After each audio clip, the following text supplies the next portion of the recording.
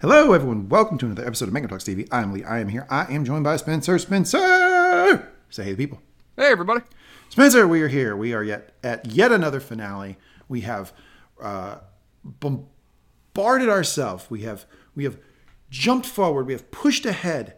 We have broken all barriers to within, I would say, 6 weeks, finish the Queen's Gambit. Shout out to us for getting through this series so fast. How do you feel?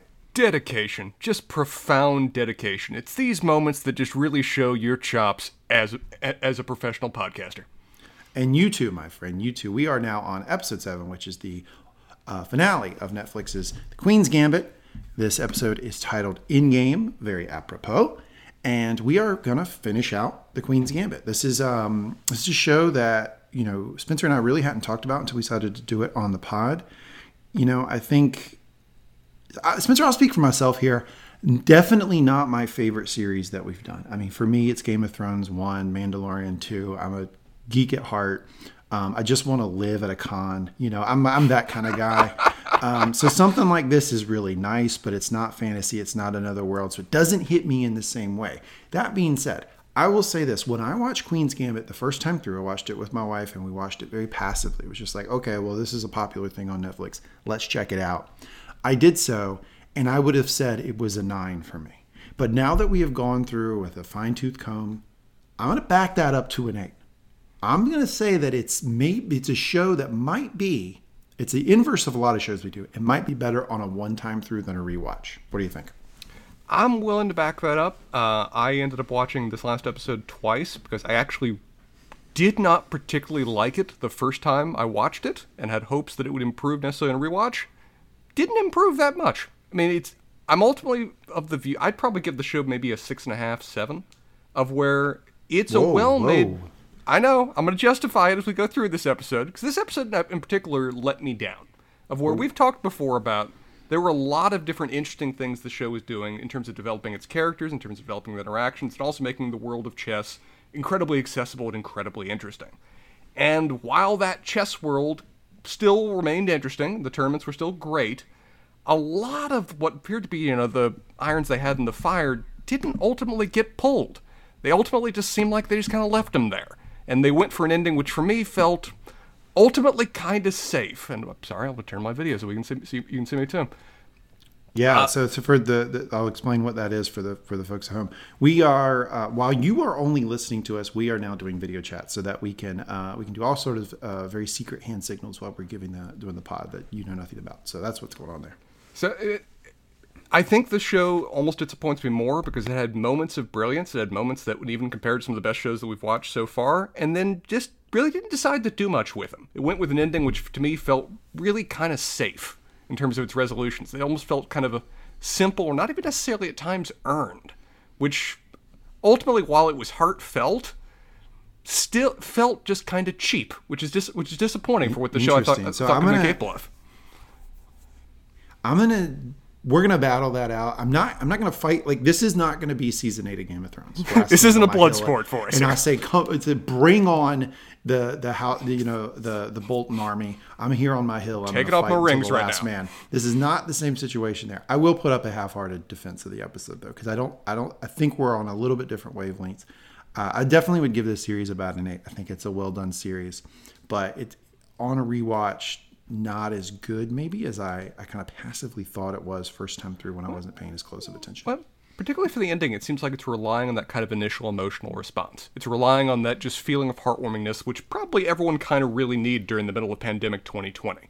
And I think that that's a particular kind of feeling that may not hold up on repeat viewings, because it's really requiring that kind of initial just feeling of comfort that may not be able to be perfectly repeated. I see what you're doing here, Spencer. You are taking my comment about it not being as good on the rewatch, and you are using it to justify your position, which I don't agree to. So you're kind of boxing me in here. I don't appreciate it. So I've just mathematically proven that we agree. I have just clearly said that we share common views. The Venn diagram is there, sir. Just accept. That's a hard check. You have me in a hard check right now. My king is in trouble. But let's before we jump into the show where we will do our standard show, we'll do a recap. We'll do best line of the episode, best scene of the episode, Spencer's Wikipedia Spiral of the week. Let's talk a little bit about some other pods that we're doing on the Mangum Talks podcast channel. We have Mangum Reads and Pottery Around. Spencer, can you give us a brief rundown of what's going on those pods? Well, for those that aren't familiar, Mangum Reads is kind of a digital book chat. We recommend a book or are recommended a book each week. We read it together and we come together to discuss and invite our readers to offer questions. Lately, we all realized that we're really fond of the mystery genre, and so we decided to go through the Agatha Awards, which give annual awards to the cozy mysteries. We, having finished those, have still no idea what the definition of a cozy mystery is, but had quite a bit of fun talking about them. But we're even more inspired to now read Agatha Christie herself, which is going to be a blast to go through. On Pottering Around, it's a chapter-by-chapter recap of Harry Potter, where we're currently in the Goblet of Fire, which is rapidly becoming, well, BJ and I have not read it before, our favorites, and it's long since been Sarah's favorite for years now. But we're about a third of the way through and really excited to see where it goes from there.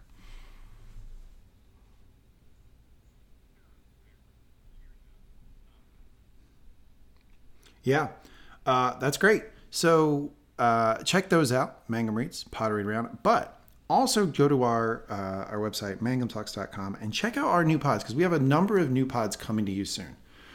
We are going to do a shared experience podcast. We're going to do a podcast where we talk about just basically shoot the shit. A lot of stuff we used to do on Whiskey on the Weekends, which is a now defunct podcast. All the Whiskey of the Weekends lovers out there, RIP, 2 up to the sky, a little 40 out on the curb. That podcast is over. But the folks behind that podcast, all 4 of us, the brain trust here at mangumtalks.com, we will soldier on. We will continue with other pods. So make sure to check out our website for those other pods coming to you soon. And Spencer, we have a little bit of news to break to the audience about what we're going to do next, because as I mentioned in the opening, this is the last episode of Queen's Gambit. So what are we going to do on Mangum Talks TV next? I think we've discovered something recently of where you were kind of looking for new reading material. You kind of gotten into a certain mix of maybe true crime fiction or a bit of the paperback page turners that I like to refer to as airport or airplane books. Absolutely. And I mentioned that if you were going to do that, you had to read some John Grisham. And I don't think you'd really read any John Grisham before. You were aware of him, but I'm not sure if you'd read any of his works. Heard of the man, never. I couldn't have told. Like, so for those that don't know, John Grisham writes like basically like courtroom dramas. Very much so. He branches out sometimes, but that's kind of the core of what he does. I couldn't have even have told you that. I could have told you John Grisham writes books. That was about the end of it. So you getting really much into these kind of quick page turners, I said, okay, you got to go to the distilled core, the best of the genre. If you're going to read a page turner, read a really good page turner. So I recommended a couple to you, and I think it's fair to say you've rather enjoyed them. I have been blowing through John Grisham. Like folks who listen to this podcast know, when I like something, I'm like a pit bull with a bone. Like it gets in my jaws and I don't let go. Like if I like Star Wars, well, by God, I'm going to read every Star Wars book and every Legends book out there. I'm getting that way with Grisham, weirdly enough. I really like his stuff. You gave me that recommendation about a month ago. I've read The Rainmaker, The Partner, A Time to Kill, and A Pelican Brief in 4 weeks. And there are plenty more to find from there. And part of the reason I recommended these was because I had hoped that if you enjoyed them, John Grisham's works are also very famous for being adapted to the screen. There have been any number of movies made about them. And so now realizing how much you have enjoyed these original works, each of which have their own adaptations, I figured it might be fun that we actually do some of those adaptations on Mangum Watches. Or turn Mangum TV into a bit of a Mangum movie run. Or, given that they've all been previously on the screen, we can now watch them on TV, so it still counts. But we could go through some John Grisham adaptations for a few weeks. That's what we're going to do here on Mangum Talks TV, folks. For the next month, we are going to watch John Grisham adaptation movies. So we're going to start with The Rainmaker. So the next pod you hear after this one is going to be a review of the movie The Rainmaker, starring Matt Damon, I believe. It is. And love Matt Damon. Shout out Matt Damon. And we're going to switcheroo on you. Spencer is going to walk through the recap. I am going to jump in and provide context because I've recently read the book. So I'll talk about the book. So it's on its head in a number of ways here, Spencer. One, you're doing the recap. Two, I'm the one who's read the book recently. I'm typically the guy rolling into these pods, not read a page of anything. You are bringing the expert knowledge and legal commentary. I, as a lawyer, do not have the frame of reference to provide the kind of in-depth, line-by-line analysis that you can now bring to bear. And I'm looking forward to that kind of role reversal. So that's what we're going to do. Check it out. It'll be a lot of fun. If you like what we do, if you've not read any John Grisham and you've not watched any of the movies, but you like some of the stuff we've done on Mangum Talks TV up till now, give us a chance. Give it a try. I think it's going to be a lot of fun. I think you'll like it. But before we get to the John Grisham adaptations, before we get to our next hill to climb, Spencer, we have to finish our current battle here, and that is Netflix, The Queen's Gambit, Episode 7, In Game. Are you ready to start the recap? I am, and, we open with your favorite before all of favorite characters dominating the scene. Well, after a moment, I think we start with another flashback first, don't we? We do, yeah. I think it's like the last 5, I believe, episodes in the series start with a quick flashback of Beth's mother, true mother, birth mother. And this one is particularly tough. It's her mom talking to Beth and saying, most times when people tell us something's for the best, it's for the worst. The mom says she'll be right back. Boom, smash cut to the credits. Jump back to Beth looking at her mom. Now we're seeing the young Beth actress again. So she makes her return here. In this flashback, she's looking at her mom on the doorstep of someone asking for a guy. Here is what I took from this scene. Beth's mother, she's a PhD, we know, in mathematics. Mm-hmm. And it looks like she had an affair with an older man that birthed Beth. And she had gone back to the home of this older man who has a wife, has a family, and was trying to either offload Beth or get him to do something for Beth.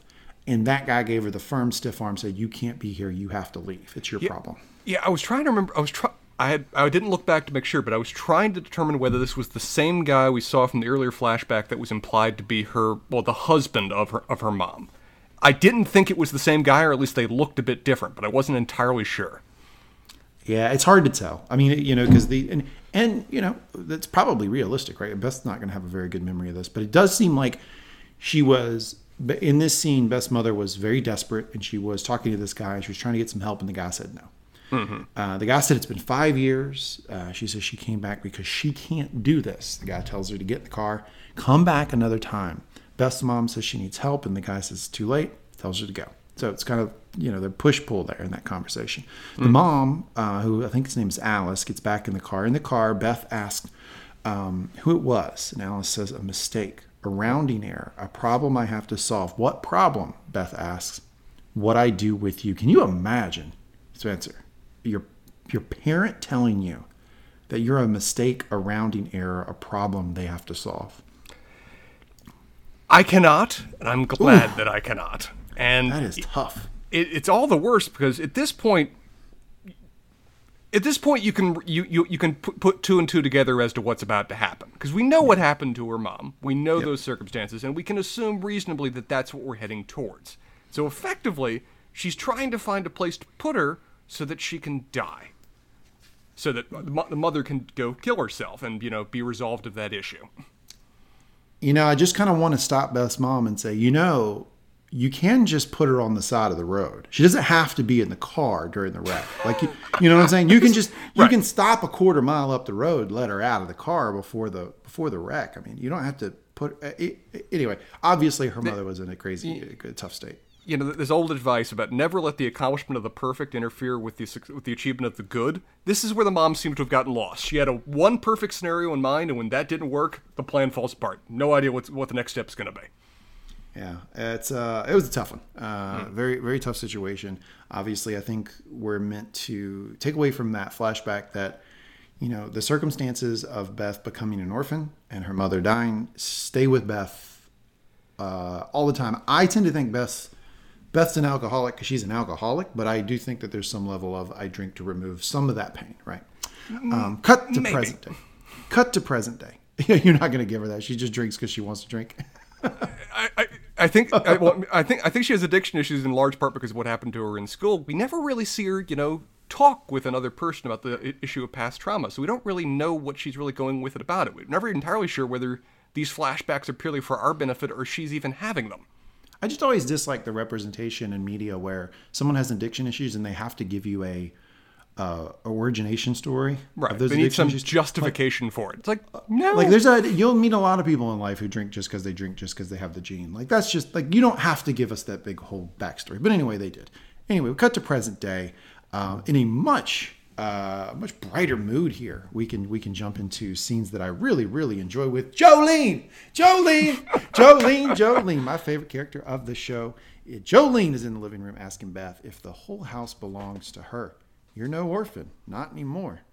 Jolene's looking great, by the way, and looking confident as all hell. How do you feel about Jolene's reintroduction here into the narrative? Jolene swoops into this narrative and just takes it over completely. This is the narrative that was getting a little bit rudderless. These were characters that weren't sure what the next step was going to be, and Jolene don't have any time for that. Jolene is here to command the scene and does so immediately. She does. She's a scene stealer for sure. Beth is making tea. Asked Jolene what brought her back there. Quote, "You don't seem to like answering your phone."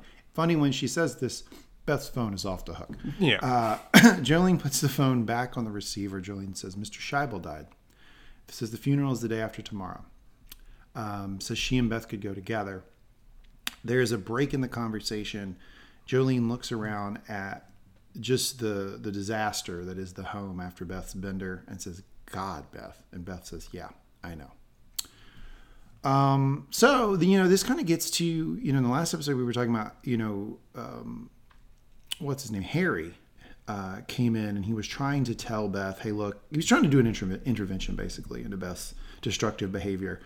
Got nowhere. It does seem that just a knowing look from Jolene is worth, 4 volumes of words from Harry, right? What?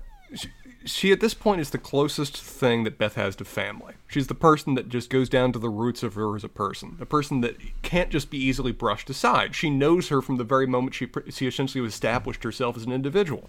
So you can't just tell her to fuck off and leave. She's going to be part of your life whether you want her to or not. And it seems like Beth's not trying that hard to push her away either. I think she kind of needs her right now in this moment. Agreed. Cut to that night. They're getting ready for bed. Jolene explains she's working as a paralegal. Beth, you went to college? I did. Kentucky State. I got a physical education scholarship. But when I found out the school used to be called the State Normal School of Colored Persons, it made me want to study history, which pissed me off way more than I already was. So I switched my major to poli-sci. I'm saving up for law school. So she just had like a little academic journey for herself right there. Obviously, maybe that's what school's for. Yeah, well, I'm a little bit disappointed all this happened off camera. That seems like that would have been a fascinating story to watch or have. You'd rather watch that than Beth, the 45 minutes of Beth, stumbling around her home drinking? Is that what you're telling me? There's an element of that, yes. I mean, I almost feel like they waited a little bit too long to bring Jolene or even Mr. Scheibel back into the equation with how important they were early in the series. I'm a little bit disappointed that we've kind of waited to the 11th hour for them to come back. I think they were balancing enjoying Jolene, all of us enjoying Jolene on the screen. They had to know when they were shooting that this actress was killing it. And then also the, trying to drive home that these people who have have drifted away from Beth are still paying attention to her. Because if Jolene was around all the time, that point wouldn't have been driven home, right? That people who aren't talking to her for months or years are still following her chess career. So I think they were balancing the two things. Beth walks out of the bathroom. Jolene opens up the medicine cabinet. And what does she see? It's the Librium. And not just, I'm going to point out here, this is not a one bottle situation. So what I'm thinking here is that Jolene's got multiple doctors. Beth has multiple doctors. That's my guess. Yeah, she's not only hoarding them. I love that she makes no effort to hide it. This is the same thing with Harry. Of like, you invite people into your house every now and then. Are you gonna put it under like a counter or something? It's like, nope, it's right there. I wonder if part of that is like it's prescribed. Beth protests that she hasn't had anything today. Oh, no. Jolene walks out and jangles a pill bottle. Beth says she still takes them. Quote, looks like you're doing a lot more than pills. Beth protests that she hasn't done anything today. Jolene, not yet anyway. Very funny. Stay sober for today. Well, you're not sober. The day ain't over, so who knows what you're going to do. I do love Jolene. Beth, that I just want to point that out. I just put it in my notes as I'm doing the recap. I just wrote, I love Jolene. Beth leans back in bed and says she's supposed to go to Russia at the end of the year. She says she's scared. Jolene, then don't go. Beth, I have to go. Otherwise, there'll be nothing for me to do. I'll just drink. Jolene, well, it looks like you do that anyway. Beth says she needs to quit the wine and the pills. Says she needs to study chess 8 hours a day. Apparently, they expect her on the Today Show? Something like that, yeah. She's big time. Jolene asks who they is, and Beth says the Chess Federation, but she says all she wants is a drink. Beth is being honest here with Jolene. It's the first time we've ever seen her be this honest about what she feels she's supposed to do, the pressures of her passion and her professional career, and then what, her the little devil on her shoulder tells her she wants to do, which is just sit at home, isolate, and drink. And I mean, a large part of that may be is that Jolene was there when a lot of these addictions started. I mean, she has an addictive personality, period, but her first exposure to pills was with Jolene guiding her through it, or at least explaining what it was.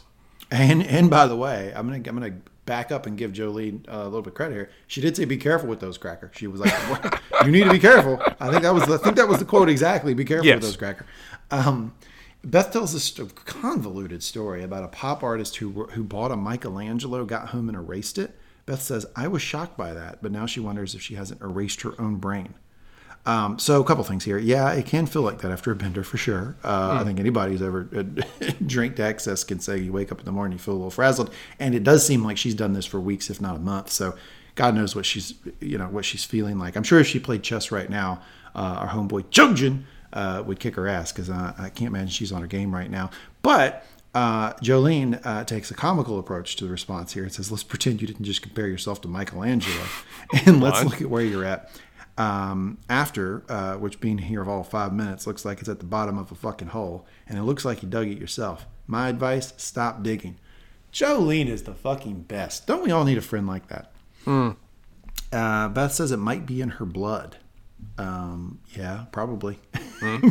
Probably. Addiction is genetic. I diagnosed that pretty early. Her mom went crazy. Jolene asked if she went crazy or was always crazy. That's an astute question from Jolene. Mm-hmm. Did your mom go crazy, or was she always crazy? And Beth says she didn't know. Jolene asked if her mom drank. Good question. Beth says no. Beth says no. I'm not sure Beth's in a position to really answer the question, though, right? We haven't seen it, but I think Beth's frame of reference is pretty limited here, really. Jolene says she got her a present. It's the book Modern Chess Openings. If you can go all the way back in your memory to episode, I believe, 2. Mm-hmm. Beth was looking for this book as she was leaving the orphanage. Jolene admits that she stole it from her. She was pissed at Beth for being adopted. Beth, what about being a white trash cracker bitch? Jolene, who could forget? Pretty good. So, a couple things going on here in this scene, right? One, you have the reintroduction of Jolene. Everybody's happy about that.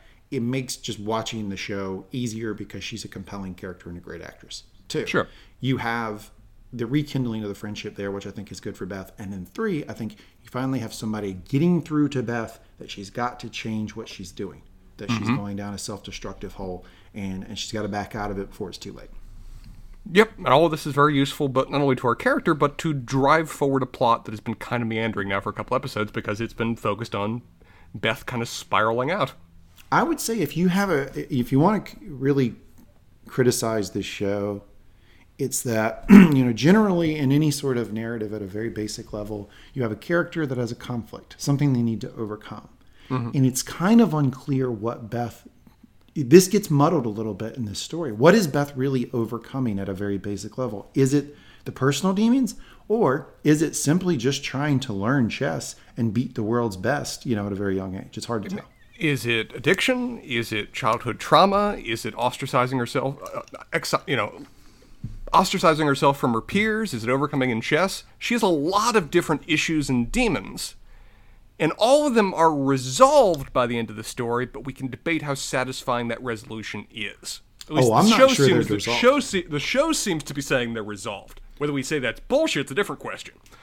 Oh no, I'm sure she went right home and started drinking again. I mean, realistically, season 2 of the Queen's Gambit, which we're not going to get, is just Beth going to rehab. That's what I think. Season 2 is Beth going full Bobby Fischer. It's going to be great. just spiraling out of control, insulting Jews, and then ending up in rehab. Cut to the next day. They're in the car, and Jimmy Mac by Martha and the Vandals is playing. Great song. Mm-hmm. Beth asked how much a paralegal makes. Anyway, Jolene, not enough to buy this car, if that's what you're wondering. I think that is what Beth was wondering. Sure. She says it was a gift from one of the partners at the farm. Oh boy. Did you know where she was going when she said that? Yeah. You work in law firm, Spencer. You know about that. No, I know what HR tells me about that now. There are entire HR programs on the subject of that stereotype in the law. It's a different time, my friend. Different time. She says he wants to marry me. As soon as he divorces the wife he's already got. This is now, all right, reversing roles now. Now it's Beth with the voice of reason. Sounds like a real peach. From Jolene. He's white too. Rick, his name is. He's teaching me how to play squash. Squash? A game rich white people play. Spencer, do you know? All right, so I can. All right, funny joke. Yeah. All right, but you run it. If you're not a rich white person yourself, you run in circles with some rich white people. You know some rich white people. Sure. I do too. You ever known anybody that plays squash? Not really rich white people, no. Me neither. So while it's funny, I'm not sure it's like, it might be more of a regional game than anything. It might be more regional, maybe it was a bigger thing back then. I know people that play squash. It's not really reserved or even necessarily endemic for the, rich white people. That's more, they're very much more the classic golf tennis kind of thing. Yeah, exactly. Golf, tennis. Or their kids are playing lacrosse. Horse riding. Their kids playing lacrosse is a real big thing. Oh, gosh. That's a good call. There you go. Do you know the rules to lacrosse? Then you're a rich white person. There you go. There's the litmus test. She explains the whole firm is white. They hired her to keep up with the times. Instead of the usual black cleaning woman, they wanted a clean black woman with a nice ass and a good vocabulary. All right, shout out to you, Jolene. You know where you are. Which, to be fair to this firm, we're still We're 68? late 68? This is still a pretty damn progressive firm for 68 that they're hiring black people as people in a professional position. So credit where it's due. And I think she's giving them credit. I really do. I don't think she's dismissing that. Well, I think Jolene, in her own way, is giving credit not only to the firm, but also giving credit to the partner, of where she's mocking it to a certain degree, she's lambasting it to a certain degree, she's calling it a joke to a certain degree, but I think she also does intend to marry him, which is a point there, too. Yeah. She says she's going to leave the second she passes the bar. She says she wants what Beth has. Great quote here. Potential line of the episode. You've been the best at what you do for so long, you don't even know what it's like for the rest of us. Love that quote. Love that perspective being thrown at Beth right there. And it is so true. I mean, both of us, and I'm sure everyone listening here, has known someone who is effortlessly good at something that's difficult. I mean, you know these people that are effortlessly good at something that's difficult. And usually those people need a reminder that what they are doing is special and different. Because usually those people think, oh, well, it's so easy for them. Like, it's so easy for Beth that I'm sure she doesn't even realize just how abnormal her journey is, right? Mm-hmm. Beth wants to change the subject, ask what her fellow radicals will think of her being with a rich white lawyer. Not going to be line of the episode, but one of my favorite lines of the episode. Fuck them if they can't take a joke. Mm-hmm. I like that line. And she's great. Cut to Jolene and Beth outside of a trailer. I believe this is where Beth grew up. Jolene, a trailer. You really were the gold standard for white trash girls everywhere, weren't you? Can we just get like... You know how when they do movies, they have the creator then do like a commentary over the scenes afterwards? Can we get Jolene just provide commentary for the last 6 episodes she wasn't in? That'd be great. She'd do a better job than this podcast, I'm sure of it. We couldn't afford her. No, yeah, she's out of the price range. Jolene said her mom came from money and married into more of it, but it's unclear how they wound up in a trailer. I got a theory or two. I would think some of the mental health issues probably played a part there. Sure. Cut to them showing up at Methuen, which is the boarding school that Beth and Jolene met at, that Beth was in until it looked like she was about maybe 13 or 14. It looked like Jolene was there all the way up until adulthood. It looked like she was there all the way through. I don't think she ever got adopted. Sure. And Beth is quiet.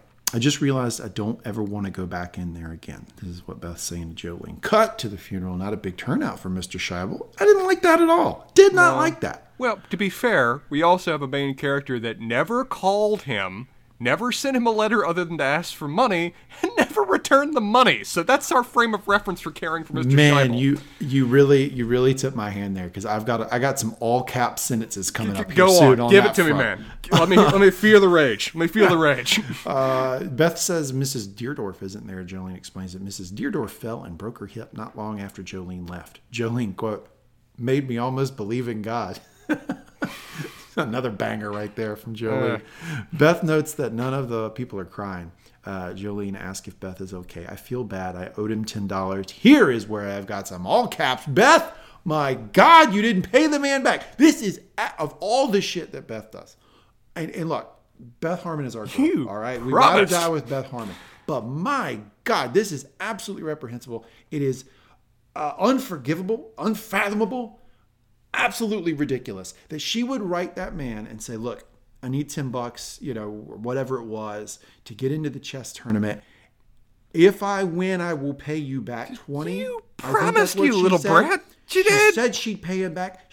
And then she won. It'd be one thing if she didn't win, Spencer. If she didn't win, Mr. Scheibel probably realized, okay, I'm making a bet here, right? It made the papers. I'm betting. So he gives her the money, betting that she's going to win. Beth wins. He has to read about it in the fucking paper, and she doesn't pay him back. Absolutely unforgivable. Huge, unreversible strike against Beth there. It put a sour taste in my mouth with respect to Beth's journey for the rest of this episode. It's like, I had assumed that was off camera. I'd assumed, of course, Mr. Scheibel's profound statement of love and support that started your entire career. Of course you paid him back. Of course you maintained a private pen pal relationship. No! She never paid him. She never called him. She never made any effort. What? Why?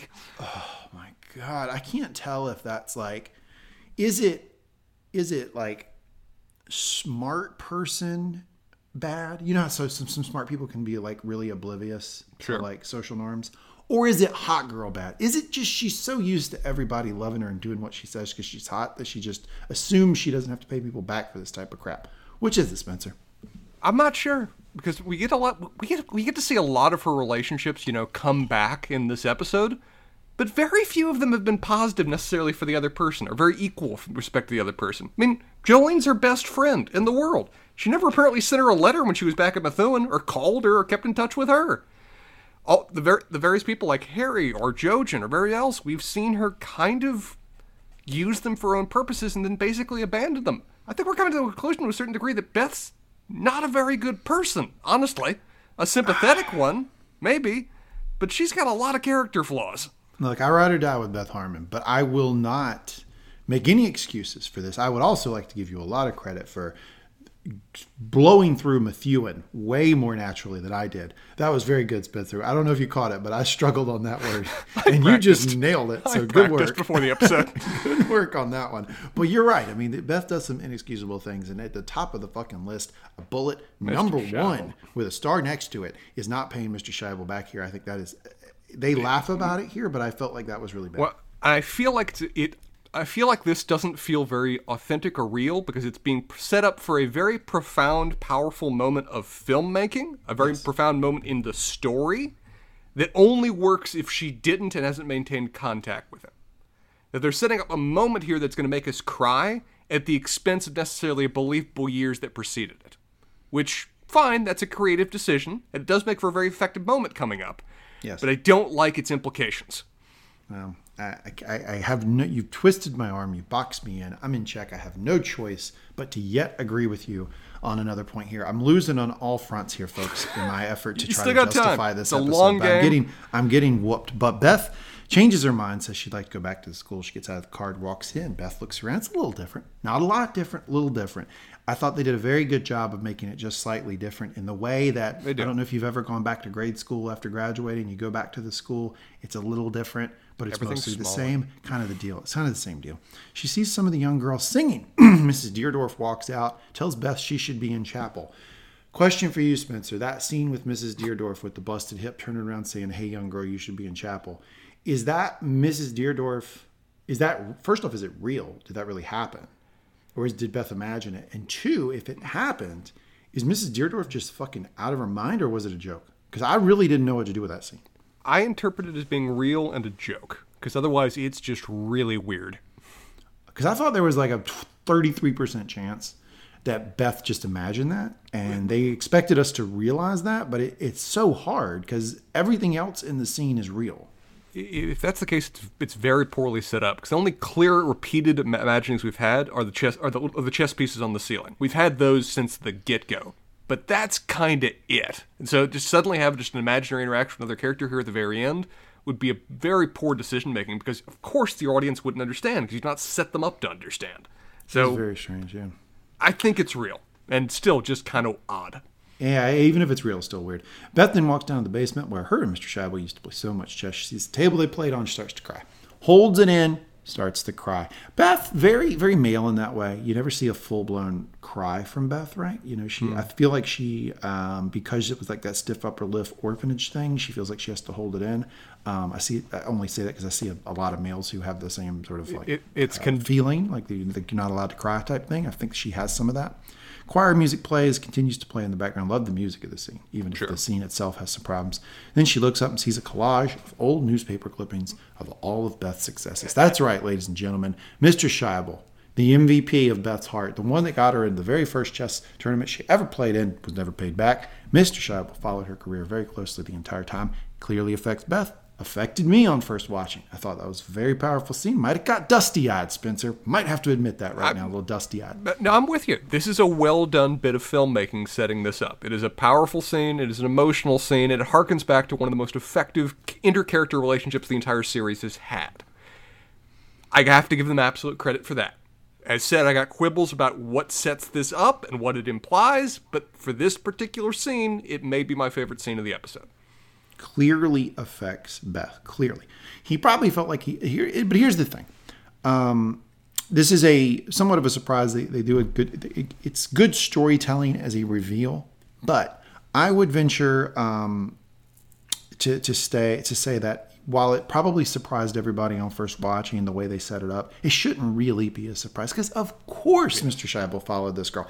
Can you imagine if you did this? If you were somehow around, kids, like if you were a janitor or something, and you found the one kid who was smarter than all the rest, you taught him to play chess, you brought in chess experts for the person, and that person goes on to have a professional chess career, of course you would keep up with them like they're fucking LeBron James, checking box scores every night. Of course you would. Now, absolutely, but here's a question for you. If you were in Mr. Scheibel's shoes, would you have tried to contact her when she doesn't contact you? Now, see, so I would because of the type of person I am. I mean, you know what type of person I am. I'm the type of person that will just text people and be like, "Hey, how you been?" Like I like to keep contact with people. I didn't get the impression that Mr. Scheibel was the very socialized person, so it kind of makes sense he didn't. But me personally, of course, I would have been going to her chess tournaments. I've been front row with one of those foam fingers. Go Beth, let's do this. I think it's absolutely in keeping with what we've seen of Mr. Scheibel's character, and in some ways I think it makes the relationship all the more tragic because she had to be the one to contact him and keep him in. Because that's not him. He would not do that naturally. He would always be, the quiet loner curmudgeon. It took her to come to him to get her to start that relationship, and it would have taken her to come to him to keep that relationship going. But she didn't. It's a great point. Yeah, Beth, really tough here. This firm, unreversible strike against Beth. Beth gets in the car. She's got a picture of her and Mr. Scheibel, the picture we saw them take together. It's delightfully awkward. It's delightfully stilted. I love how awkward the picture is. It's very awkward picture, but he kept it the entire time. Looks like a 101. I think it's probably the original. Beth takes it. She cries and cries and cries. Jolene, quote, "Oh, honey, did you bite off more than you can chew?" She hugs her. Jolene's a great fucking friend. I may say that another 10 times in this episode. She's solid. Everybody needs a Jolene in your life. She consoles Beth at just the right moment, knows exactly what to say, and then they take off. Mm-hmm. Cut to a little bit more, I would say, funny scene, a little bit lighter scene. Cut to Beth in her living room, and some ladies from the Christian Crusade are there telling her they want her to go public with all this pro-Jesus, anti-communism stuff they're funding her for. They want her to make a statement. They want her to say, hey, I'm going to go beat these stupid Soviets and I'm going to use the power of Jesus to do it. And they got a statement prepared to that effect. They give it to her to look over. Guess what Beth does? I have no intention of saying anything like this. Great line from Beth. Great line. It's a great line, but it's so short-sighted and stupid here. It's like, these people are willing to pay you everything you need to do this. Do the lip service. Accomplish your dream. How much are you really sacrificing here? Shout out Joji and Benny Watts. He has been telling her the whole time, just do what you have to do to get their money. But Beth got a lot of pride in her. Got a lot of pride. Too much. Says, I have no intention of saying anything like this. Why? No, because it's fucking nonsense. She says, face. Woo! Take that, Christian Crusade. They teach you to come around these parts again. They start bemoaning all the money they've given her. Beth says, okay, you're not going to hold that shit over me. Okay, fine, I'll give it all back. She goes to her checkbook and hands them a check. So, which is further screwing her over. Absolutely. You know what this is? This is doubling down on a bad bet. This is making a mistake and then saying, fuck it, I'm going to the rails anyway. And give them you could have just refused future money. Yeah.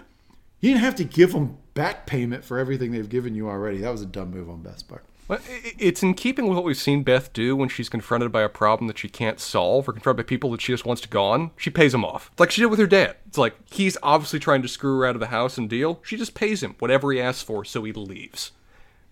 This is what she does to fix the problems, but she doesn't have enough money to do this. Not really, no. It rapidly puts her in a situation that she can't really get out of now, because now she can't afford to pay it herself. And she's screwed over the only person that she'd set up to pay for her. So now she has to try to scramble to find an alternative. Cut to her phone with Jojen Reed, Benny Watts. Oh, quote, well, now it's official. You're out of your fucking mind, Benny, speaking for all the rest of us. She then says, that may be true, but it's over now. She's already done it. She gives a brief overview of her finances. They're not in good shape, Spencer. Don't have to be a CFO to know that. And starts to ask Benny for the money, but he very curtly says he doesn't have it. I took that to mean he does have it. He is not giving it. He doesn't have it for her. I do not blame him. I do not blame him at all for this. At all. If I was Benny, I would not give her the money either. He tells her to get it from the Federation or the State Department. The State Department is actually a pretty good idea. Very good idea. I remember the first time I was going through that, I was like, that's an astute suggestion there. It doesn't feel like the type of thing you can do in a hurry, though, and that's what runs Beth into trouble. It does seem like the thing that might have worked out if she'd had a little foresight. No, if she'd called the State Department like a couple months ago, they could have made this a national thing. You know, Henry Kissinger would have been called. It's too early for Kissinger in this, but you know, the head of the Secretary of State before Kissinger would have called her and helped coordinate this shit and made it a U.S. versus USR thing. You wait to the 11th hour. Government bureaucracy does not work quickly ever, particularly when you're calling a mid-level bureaucrat to ask for that favor. Who's JFK's Secretary of State? Actually, this would be LBJ during this period, I think. But I'm not sure. Let me see. Because they say afterwards the president's from Texas, so it gives me a hint. Dean Rusk. Yeah, he was the Secretary of State until 1969, so he was under Lyndon Johnson as well. He would have been she would have been flying with Dean Rusk. That's who it is. Okay. I'm sure Dean Rusk would have had her back. He would have made this a big deal. Would have been a great giving the Soviets a black eye moment. But nope. Beth waited till the last possible minute to ask. She says the Federation doesn't like her. I wonder why that is, Spencer. She keeps pushing. She says she doesn't want to go to Russia by herself. Minnie exhale. This was a great moment from the actor who plays Jojen Reed. I liked him in Game of Thrones. I think he has just gotten better and better over time. And this guy needs to be in some good shit because he has a moment here where she's pushing the issue. This sort of oh, Benny, we're friends. We're still attached. Yeah. Hey, why don't you come with me? And he exhales. And in the moment, here's what I took from that exhale. It was, I didn't want to have to do this, but now I got to do it. I did not want to level with you about where my head is at, but here it comes. And he levels with her, quote, are you kidding me? First, you don't come back to New York and you basically tell me you'd rather be a drunk than be with me. Now you pull this crap? No, you can fucking go alone. Beth posits that maybe she didn't have to give it all back. Benny says, that's loser's words. I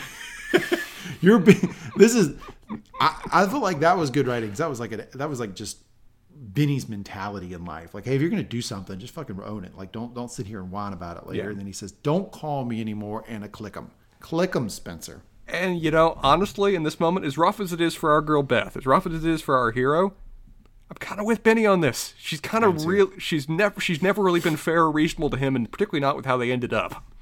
100% with you there, Spencer. I think Benny is in the right here, and Beth needs to do a little bit of making amends here with Benny. She needs to come back and say she's sorry to him. Of course, she doesn't do it. And of course, Benny shows up anyway, because that's what happens with very super talented, enigmatic, attractive people, because that's the life they live.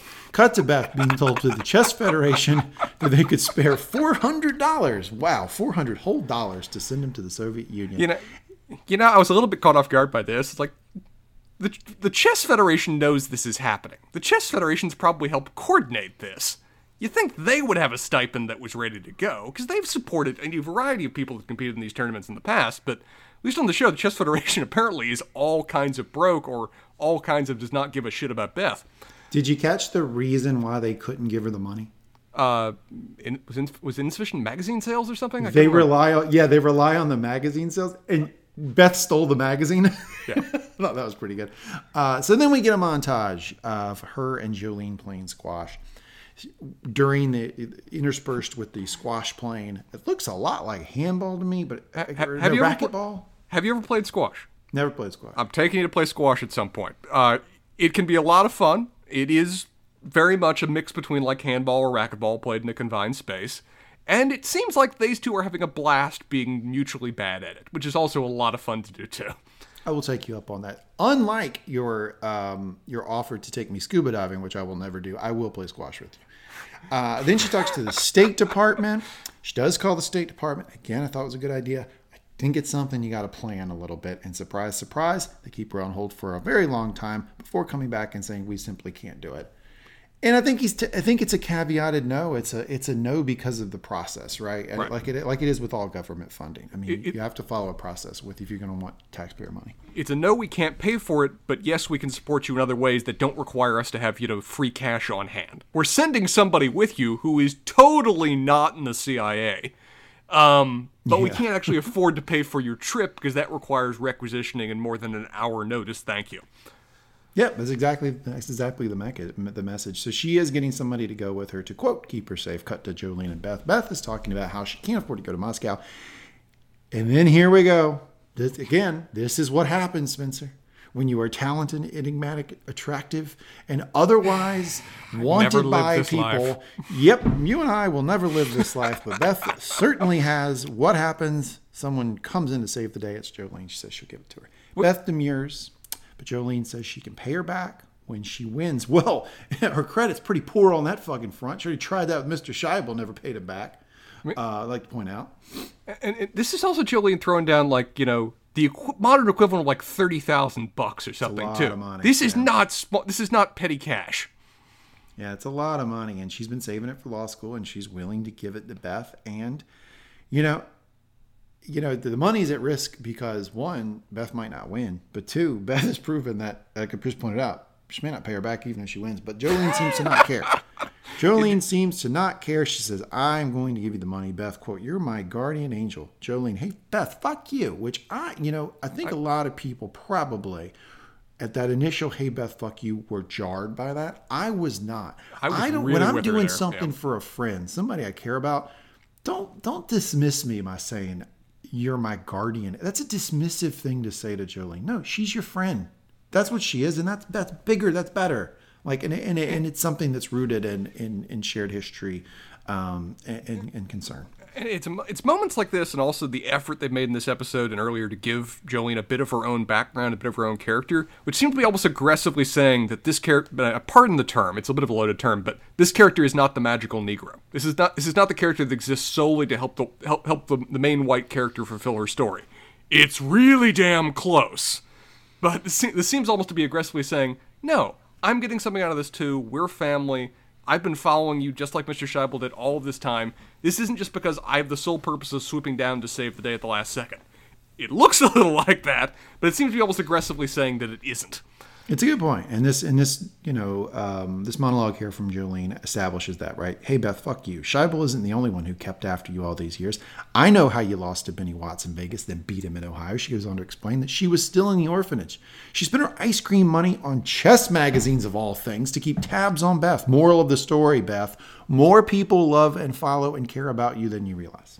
Mm-hmm. Quote, I'm not your guardian angel. I'm not here to save you. Hell, I can barely save me. I'm here because you need me to be here. That's what family does. That's what we are. Someday I might need you. It's doubtful, but you never know. Great quote. I'm going to nominate that for line of the episode as well. Yeah, that's a really good line. I like that one quite a bit. We cut to Beth on the plane. One of her State Department guards has a flask. Ask her if she wants any. Beth hesitates, beat. As long as you can comfortably go in polite society without answering a question, and then says no. He then goes on to explain the rules, which are basically don't go anywhere and don't drink. Apparently the drink offer was a test. Do you think it was really a test, or is he fine? No, I think he was covering for himself there after the fact. I think so too. He says if Borgoff gives her a signal, then to let him know. He says he's heard Borgoff may want to talk. This perplexes Beth. So, Question for you, Spencer. Does that prove that this guy was in the CIA? It provides, in my mind, further evidence for it. And I think in large part he's here not only to, watch and protect her, but also to ensure that she doesn't defect. Yeah, I felt like, the idea that Borgov might defect would have been great for, the U.S. stuff. Yeah. There would be massive political coup points from that happening. Odds of it. Again, it doesn't seem like they've invested much into this. It's like they've sent a guy and they're hoping that she'll work into their existing plans, but they've not really put much either political, emotional, or particularly real capital into making this a thing. Yeah.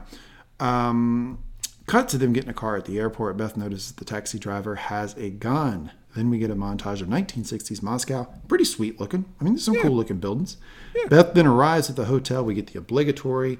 It's not an episode of Queen's Gambit if we don't get the scene of Beth dramatically walking into a hotel with some luggage. That's what we got. Is it the fifth time we've gotten that now? It's really the most repeated motif in the entire show.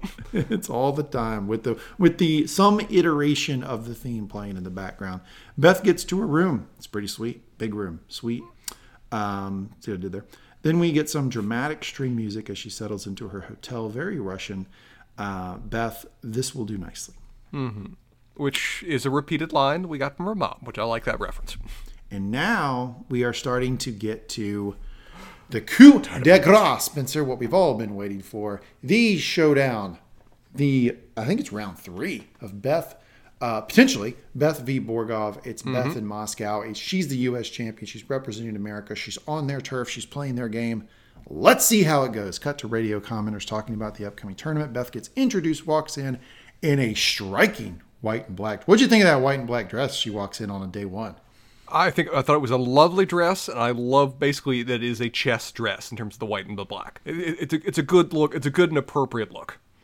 Yeah, I thought it was a very good look. In this montage, Borgov is definitely taking notice of Beth. Mm-hmm. He does not seem to me to be of the, hey, hot girl walks by, let's check her behind out as she walks type of guy. I don't think it's that type of looking. No, I don't think it's that type of noticing. I think Borgov knows she's got a lot of talent, and he wants to keep tabs on her. Mm-hmm. Luchenko, as it gets announced, he's a sweet old man with a great fro. Another really good side character here we get for a few minutes. Love Luchenko. He's very brief, but I love his introduction to the show. They really, with quite a bit of economy, develop a fascinating back character that we don't need to see much more of, but love the moments we see. There's live music at this tournament. Of course. So it just goes to show you what kind of event it is. Borgov gets introduced last, like a prize fighter. Like the heavyweight champion of the world comes in at the very last. That's him. An English commenter says they aren't taking her very seriously. I don't know if this is true. Bullshit. I don't know if this is true or if this is like, this sort of like, hey, like the narrative that might play well to an English audience, of, well, they're not taking the Westerners seriously here. Laev, Laev, is her first opponent, and she gives him a 27-move whooping. Slaughters him. Yep. Thank you for your service, boy. Get on out of here. That evening, Beth walks outside to her car, and there are fans waiting. She's got a few fans. I think there's probably like 10 when she first starts, right? Yeah. It built. She goes to a weird dinner where she's eating some soup that she doesn't like. Struggle is real, Beth. Right there with you. Don't like the soup either. Followers of the channel will know. I'm not a big soup fan. Right there with my girl Beth. I am taking you on a soup tour. Just nothing but soup for a week. You're gonna endure it and you're gonna love it. I've now referenced my dislike of soup across every single pod on this channel. That has been your repeated motif. Everyone around is drinking. She is not. Borgov is at the dinner, but it very much looks like she is resisting the temptation to drink, to participate in the frivolity, Spencer. She's there to eat, do her business. Cut to the next day. Beth is playing a guy, looking very much bored and very much in control. I'm going to do the move for you. You can see me on the camera. I will try to describe it. This is the Beth is bored. Cue to the audience. It is elbows on the table, hands folded over, chin on top of the hands. When she gives you that look, you're dead. It's over. Cut to Beth walking in the park. She notices at the park like 20 tables. These are not chessboards. These are tables with like just slats across the top that I guess have enough slats that they can actually kind of sort of make a chess table, like a chessboard out of it. Yeah, very impromptu kind of thing it looks like. Yeah, it's really cool. It's like the type of thing you see in Central Park where, Yes. you see like a bunch of old guys, people in a lot of flannel with a lot of like, a lot of flannel, a lot of beanies, a lot of gloves with the fingers cut out of them kind of look. That type of look, sitting there playing chess. They have that apparently in Moscow. Beth sees it and cuts Beth winning again. She walks out of the room. At this point, I'm starting to see the swagger. I'm starting to see the shoulders cock back and forth. The confidence is coming back. She's feeling good about herself. She's whooping these guys. And Borgov, you'll notice, gets up, goes over to her board when she's done to study it, and Beth sees that. Spencer, is that Beth Harmon's music? Our girl is back. She's already got Borgov shook. I was fired up at this point. I know this probably didn't quite get you as riled up and emotional as maybe you could, but the first time I watched this, when I saw that, I thought, oh shit, she's already in his head. In his head. Cut to English announcer again. He explains that Beth's matches against Hellstrom and Sheetkin were rigorous, grim affairs, but were probably pretty exhausting. But she was strong, and they both resigned. So a couple of things here I want to point out. Obviously, she's making her way through the NCAA tournament, right? She's moving Sweet 16, Elite 8, Final 4. She's blowing through the bracket.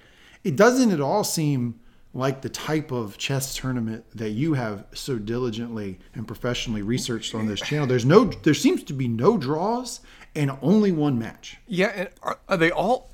I'm really confused how this chess tournament works, because it looks like the people that she defeats or plays are still playing other people around her. So is this a point-based system? Are they playing everybody in the room? Or is it single elimination and they're just hanging out? I don't know. They don't really make it much of an effort to explain the particular rules of this tournament. Yeah, it's weird. And, I guess having her draw matches just wouldn't be very dramatic, but... I mean, does she ever draw a match in this entire show? No, it's almost as if chess is just like I don't know, like a game of basketball or something. Which is weird. There has to be a winner. There can't be a draw. Most matches are drawn, as I'll get to, and I'm describing it on my Wikipedia spiral. So I understand that drawing isn't particularly dramatic, and they kind of dismiss it at several points, both in this episode and otherwise. But that's really mostly how it's played. It's a very strategic element of the game, particularly in tournaments where you're playing somebody like, 20 times or whatever else. Hellstrom took it rather hard, didn't speak to Beth afterwards. We again get a shot of Beth strolling out of the room, strutting, high flying, jet flying, kiss stealing, wheeling, dealing, Beth Harmon, my friends. Man, you are emceeing her in this episode. She needs you there to start speaking for. Woo! Shapkin was nicer about it. But Beth also kicked his ass. So, she's just handing out ass whippings everywhere. Cut to Beth in a very beautiful hotel restaurant where it looks to me, tell me if I'm wrong here, Spencer, looks to me like she's having breakfast. And it looks to me like they have some kid rolling around a cart with vodka. Is that what you saw? That's what I saw. That is what I saw. And I interpret... It's Russia, so that probably is just a thing, but I almost interpreted that scene as being the KGB going, get her drunk, get the cart near her. That's what, yeah, because there were military guys then looking at her and cheersing her. So I thought the same thing. I thought they had some intel that, like, if you can get her drunk, you'll be there. It is Russia. It is Russia. Yeah, so it could just be breakfast. It's hard to say. Beth says no. She still says no. Cut to Beth in the hotel room where she's preparing for sleep like a normal, sober person. So at this point, she's firmly within the rails. Our girl is on focus, Spencer. She's on focus. Cut to the big match the next day with Luchenko. He's the oldest player there. Got a huge resume. Big old long resume. Of defeating real-life chess players, too. He was a world champion before Harmon was born. Do you want to talk about how they introduced him, who he beat? I think they list David Bronstein, who was one of the Soviet greats. I don't remember what they say he played David Bronstein, Mikhail Botvinnik, and Alexander Alekhine, who were world champions, some of the best champions in the world in real life. This is interesting to have very much modern players that were alive at this moment in time, or around at this moment in time and a little before, suddenly be named as if they're existing in this world. It's kind of... We've previously had, they only were discussing dead players. Now we're discussing players that were greats at the time the show is set that exist in our world too. It kind of messed with my mind a little bit. Suddenly like, oh, previously everyone that you introduce as being in this world is fictional because the present world is fictional. But now you're basically saying that real life greats are also just existing off camera. Yeah, it was very strange to intersperse that. I also thought it was interesting that Luchenko was a legitimately old guy. Up until now in the show, Chess has been kind of portrayed as a young person's game. Yeah. I mean, really, Borgoff's been kind of like the oldest player. And they've even been asking him, don't you feel you're kind of too old for this now? Yeah, and Luchenko's got like at least 15 years on him. Yeah. Great music is playing while they dual cut again to Beth, leaving to get into a car, and they are chanting her name, Spencer. Shades of Rocky Balboa, Spencer. Shades of Rocky IV, Spencer. If I can change and you can change, we all can change, Spencer. That's what I have to say. Rocky Beth IV is Harmon, a very... USA. Rocky IV is a surprisingly apt comparison to this episode in a lot of ways. Surprisingly apt. God, just Beth hanging over a chessboard with a bloody lip. If I can change, and you can change. Hey, we didn't see Borgoff's training regime. It's perfectly possible that man's just breaking pound indicators on the off screen. He's getting an interview. She dies. Cut to Beth walking into the hotel room. I would have loved if Borgoff walked up to their game and said, "I must break you," and said, "Sit down." Cut to Beth walking into her hotel room. The hotel is huge. She's walking to her hotel room, and she's in this like almost like Alice in Wonderland type hallway. I was wondering, like, is this what fucking hotel rooms look like in Moscow? The huge vaulted ceilings and really big doors. I thought it was cool. Sure. Before she goes into her room, she sees Luchenko working with Borgoff, helping during the adjournment. Helping during the adjournment. Just like Benny Watts told her, shout out Jojen Reed, told her the truth. She knows it now. We get a great shot from outside the hotel, kind of looking in the window where the camera's outside the hotel. They're spawning a floor, a lot of open windows, and inside you can see all these people preparing. All the people preparing for the tournament. We get back to the Luchenko-Harmon game. Beth is doing the chin on hand, stare at the opponent thing, which tells me there's blood in the water. Eventually, Beth plays, and Luchenko starts to hesitate and smile. We hear that she beats him with 25 minutes left on the clock. Quote, excellent. What a brilliant recovery. I resign with relief. What a classy guy. What a class act. And it's notable that a lot of the lead chess players in the world have watched the series and really enjoy the chess games. This game, before all, they all agree is the best game the series does. It's just a game of chess depicted. It's just, they love the moves, they love the strategy, they love the image of the board. This is all of the chess greats' favorites. Yep. Beth, quote, I've played your game since I was a small girl. I've always really admired you. Luchenko, how old are you again? No, don't tell me. It will only drive a stake through my heart. I went over your games at the tournament. Potential line of the episode right here. You are a marvel, my dear. I may have just played the best chess player of my life. Wonderful line, wonderful movement, wonderful character that they introduce in a one-off way here. Yeah, great. Cut to Beth walking out of the tournament to the car. Even more people are there this time, cheering for her, hard for her to get through the crowd. Beth is becoming a bit of a kind of like a cultural phenomenon here. People are rallying to Beth's cause. This is very Rocky IV. They're chanting Beth's name, Harman outside. These are Russians chanting her name, Spencer. It's kind of awesome. Beth's next match goes on for a very long time. It's clearly against an inferior opponent, but it's taking Beth a long time to beat him. She finally gets him to resign. That night, Beth goes back to her hotel room.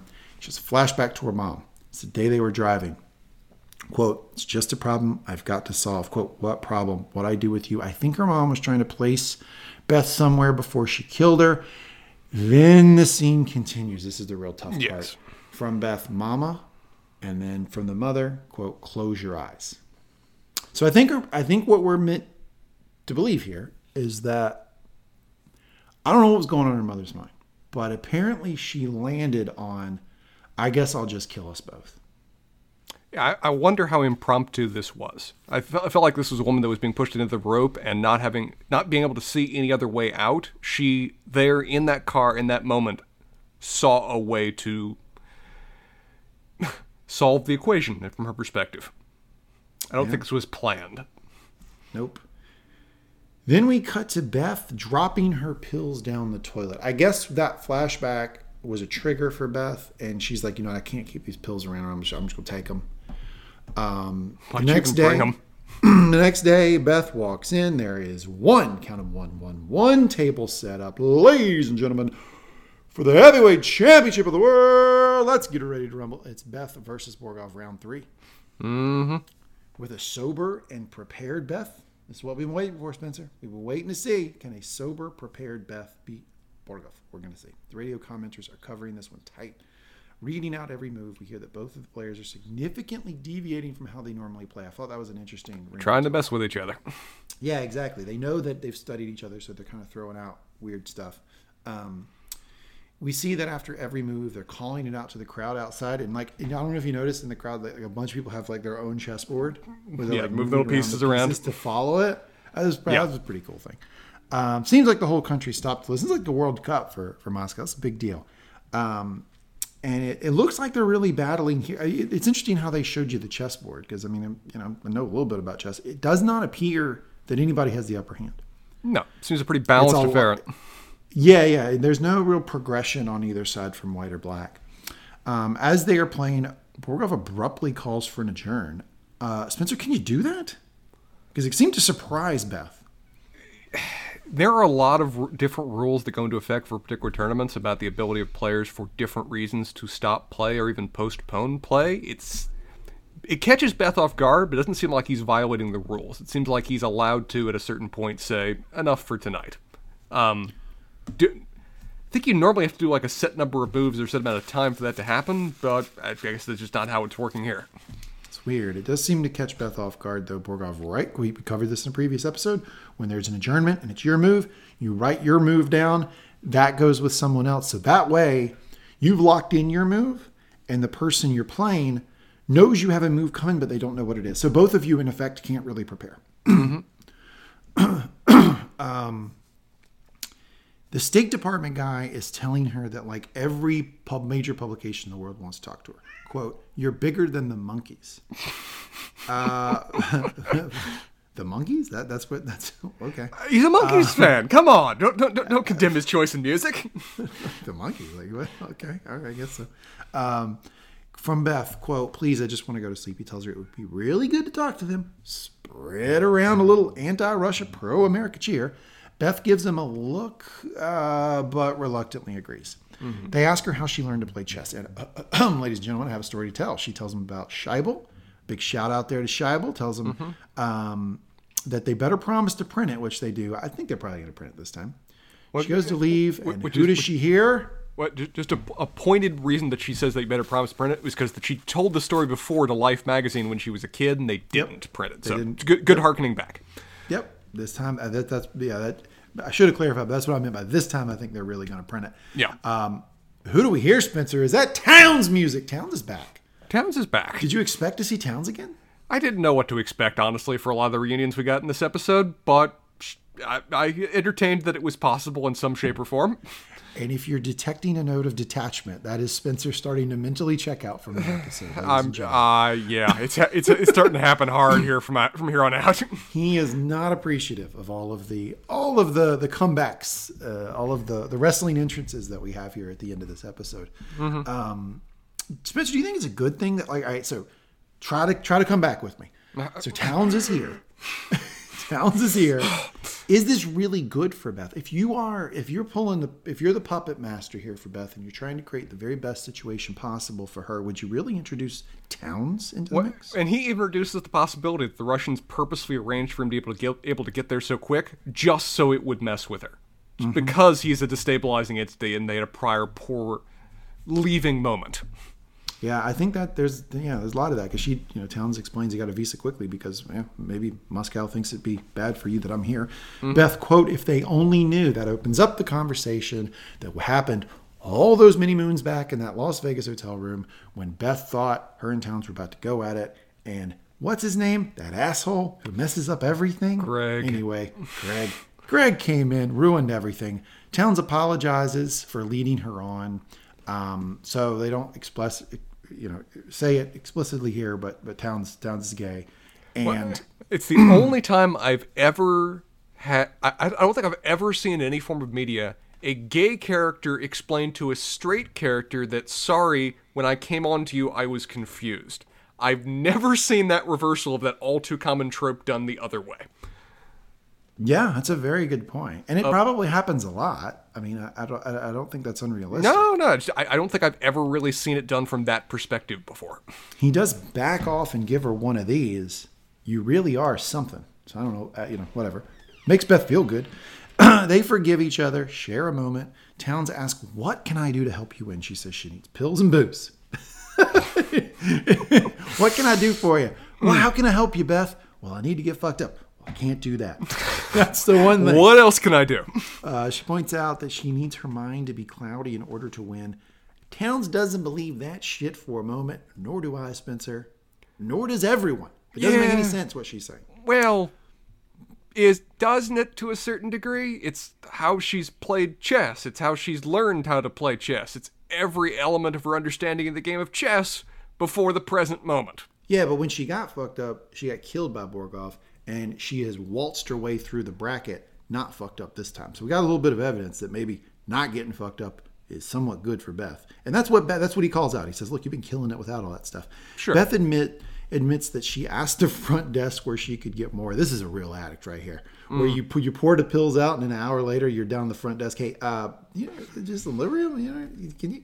Because in Mexico you can buy it across the counter. I don't need one here. Is this like Mexico? Right? Yeah. Do you want a signature? Asking for a signature. Friend. You got doing the picture.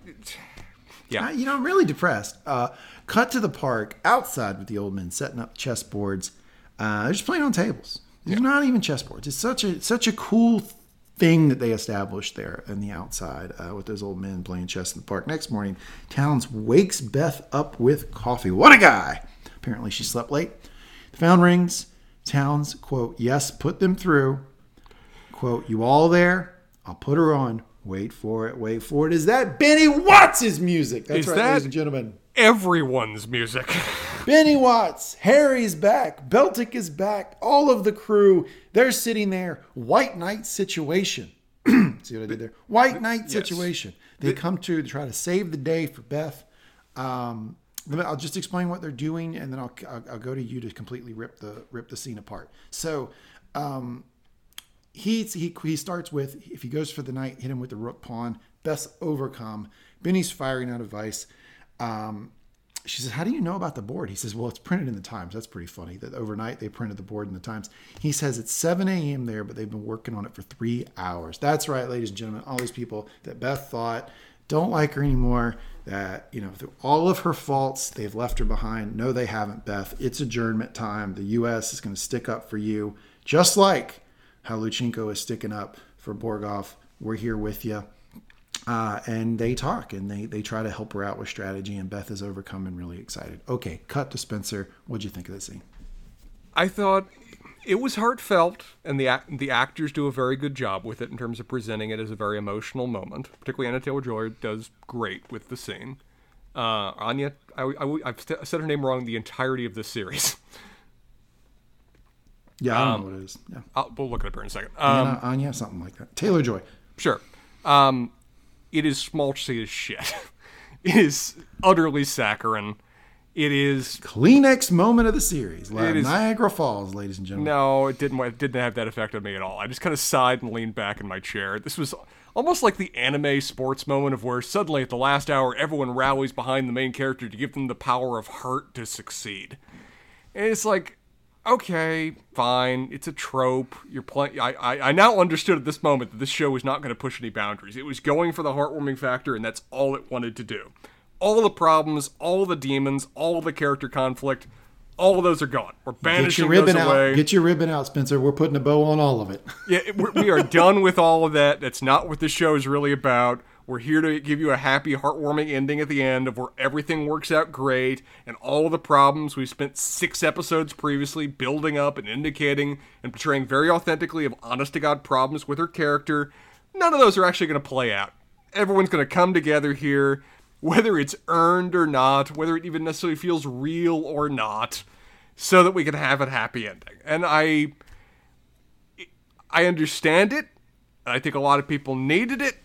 And I get it. And it is heartwarming, but it took me out of it. Question for you, Spencer. When we watch The Rise of Skywalker, there's a scene where, what's his nuts? The bad guy, Ben Solo. He has a vision of his dead father, Han Solo, talking to him. And they actually bring J. Trott, 73-year-old Harrison Ford, back out on the screen for this flashback. And you and I, in the theater, were watching this. And you did a 2-part move. It's the go back in your chair and huff. See, you've seen this before. Was that the same move you got here? The back and huff? It was very much a back and a huff. Maybe even a double back and a huff, where I lean back forward to see, like, oh, is that guy there too? Yeah, well, this is a scene I obviously had in mind when I kept harping in previous episodes of Mangum Talks TV about how, when one wins and moves on to the next, the defeated help her. And that's what they're doing here. I actually like the scene, but I like hokey stuff. I like it when it all kind of works out in the end. So it made me feel good inside. It is very clearly in response to what Benny said before, was the problem of Americans, the needing to come together and win. It is hearkening back to that. My bigger complaint is whether it is an emotional moment that is purely earned, given the actual character interactions we've had coming up into this moment. Yeah. Which, given that the series ends here, we never really get to see Beth really go through the process of actually earning what are really great friendships that she's now had or now developed, apparently off camera, leading up to this moment. Yeah, they're all talking over each other, and Beth is tearing up. Then Benny puts an end to the emotion, tells everyone the call's costing him a fortune. Damn it, be quiet. Beth needs to listen. Apparently, they've been gaming out the board. They've got 4 different scenarios for her. She takes up a pen and pad. She starts to listen. So, they're giving her good stuff here, apparently. As the guys talk, we get a montage of Beth studying, working through the board with Towns. Then on her way to the match, she gets out of the car. She's walking through the crowd to go up to finish her match with Borgoff. What does she hear? Harman. Yeah. She's taking things over. Cut to the match. They get going. The theme music of the show plays. Each move is carefully done by each player. The piano theme plays in the background, and there is a driving string rhythm pushing the piece forward. Borgoff is looking more and more frustrated. I like the actor who played Borgoff. I think he did a good job very with well. this role. Yes, because he looks like he's having that inner turmoil. That inner frustration, that desperation that Benny and Beth talk about when they were losing, he seems to play it out. You see him like it's not external facing, right? He's not mad at Beth. He's not mad at anything. He's mad at himself at every move and what's happening. He eventually I don't know if you caught it. He gets to a point where he just moves the pawn forward one. He just moves one pawn, forward one, and then sits down and kind of stares down into nothing. It's like. That like classic, like, I have no idea what to do here. Fuck it. I'm just going to move this pawn I need time. I need time. This thing that's completely out of the action, I'm just moving it up a one. Beth, when he does this, Beth stops, mouth agape, looks at him. I think this is the part where she finally realizes she might win. Towns in the audience whispers this to himself. Shit, he's not doing what he's supposed to do. Beth takes a deep breath, recenters herself, looks at the board, looks at Borgoff, looks at the ceiling, and she sees Spencer. She sees the pieces. She sees the pieces sober. Pieces are there. Borgoff, look at catch the tone, everybody. Pieces are there. Spencer's out at this point. I'll finish out with enthusiasm. Borgoff even looks up to see what she's looking at, and this is the moment I think when we all know. We're getting that happy ending. Beth is going to win. Beth goes back to the board. She moves. We see Borgoff start to play more defense. He's backing his pieces up, repeating some moves. He looks frustrated, looks up to her, says, draw. The radio announcer clues us into the fact that Borgoff never offers a draw, which I'd like to pause in the recap. And I'd like to make up this point. If you're a chess player, you really don't need to adopt the strategy that you never offer a draw. Because if you do, every time you offer a draw, your opponent will know that you're beat. Like, why wouldn't he occasionally just offer a draw just so he doesn't have the rap of somebody who, when he says draw, knows that he's beat, right? And it's not even in keeping with the Russian school. I mean, like, one of the things I pointed out last episode, Bobby Fischer complained about the fact is that Russians would always draw all the damn time, particularly when they were playing each other. Or if they got a slight lead, they'd draw nonstop so they could preserve that lead. Mm-hmm. It's strategic. Yeah. Four corners defense, or offense. Yeah. Very much that, yeah. Yeah. So... I don't know. I just think it's just weird that Borgov would never offer draws. He should be doing some of that for strategic purposes, but he doesn't. So Beth is clued into the fact that he knows he's beat. The radio person seems to know nothing about anything. Seems to be a complete idiot and says that she should take the draw. He's just playing the board. He's not playing the player. What a dope. I do not think she should take the draw. We wait a beat. Another beat. Boom. Beth slowly gives him the nod. That was a gangster move by Beth. I like when he that. says draw and Beth just... doesn't give him a verbal answer. It's just the shaking her head. Very, oh God, that was tough. No dice, no draw. The montage speeds up and there's a stop. Beth is breathing heavy, staring very closely at Borgov. Outside the crowd sits enraptured. Beth takes another move, looks up at him. Borgov smiles. This is when the class act that Borgov is. That internal struggle is over. He knows he's beat. He smiles. He's gracious. Picks up his king, hands it to her, says it's your game. Borgov has lost. She takes it. Triumphant music plays. Ladies and gentlemen, the crowd goes wild. Borgov gives her a hug, and Beth is the champion. We got our happy ending. Spencer, would you like to offer the dissenting opinion? I'm not disputing it's a happy ending. I'm disputing that every other prior bit of drama that this series has set up just magically resolves in this like last 20 minutes of this episode. Like, if you were just watching this episode in just itself, you'd almost believe that she's fixed all of her interpersonal relationships, she's fixed her childhood trauma, she's fixed her addiction issues, and she's the world champion of chess. I don't think she's fixed her addiction issues. I think she's like a dry drunk for a week. Like, I think she's just white knuckling this thing, holding on. But I think she's going to be I told you, season 2 of Queen's Gambit is just Beth at rehab, just learning how to play squash. Beth at rehab, learning how to play squash and just hating the Jews. That is the season 2 of the show. But we're not there yet. We're still in celebratory mode. Cut to Benny getting a call. He gets the news, turns to Beltic, smiles, gives them the nod. They erupt in celebration. Woo! We see Jolene get a call. She gets the news. She sits down, smiles to herself. Good for you, Cracker. Good for you. And then they cut away, and then right after that is her realization, fuck, she's never going to pay me. That's the realization they left off camera. Yeah, she goes in and writes that off on the ledger. Beth goes to walk to her car, and she's being cheered. She turns around to see Towns. She gives him a picture, and she gets in the car. When I say she gives him a picture, she poses so that Towns can take a picture. Then we cut to Beth and the bodyguard from the State Department, and he is telling her the president wants to see her. Apparently, he wants to play her. So this is Johnson, right? This is Johnson. And there is a dinner in Georgetown that night. Beth asks him to stop the car. She says she'd like to walk. She walks down to the park. She goes to where the tables are set up and all the old men are playing chess. She strolls very casually up to them. Someone looks up, Hardeman? Liz Hardeman? They recognize her because she is a famous person now. She's a celebrity in Moscow. She has taken down the Russians. Another stands up and they say, Hardeman? And they go around to greet her. She seems to be enjoying this, by the way. It's like the first time we've ever seen her seem to enjoy fame. One guy points at the board, asking her if she wants to sit down and play. She does. They reset the board. Beth smiles. Boom, boom. Hands over. Chin on top of the hands. Looks up. Says, Segiram, or let's play in Russian. Boom. End of series. End of episode. That's the end. That is the end. All right. So we are going to go to our segments now. We've done with the recap. But I do want to give you space to just completely lambast the show if you'd like to take a few minutes. I am going to offer a lambasting offered by one of I think the only actual female chess player that has ever been named in this series. We even get to see her briefly in this series, of where they reference, and we see a depiction of Nona Grapendashvili, who is... Ooh, say that again? Nona Grapendashvili.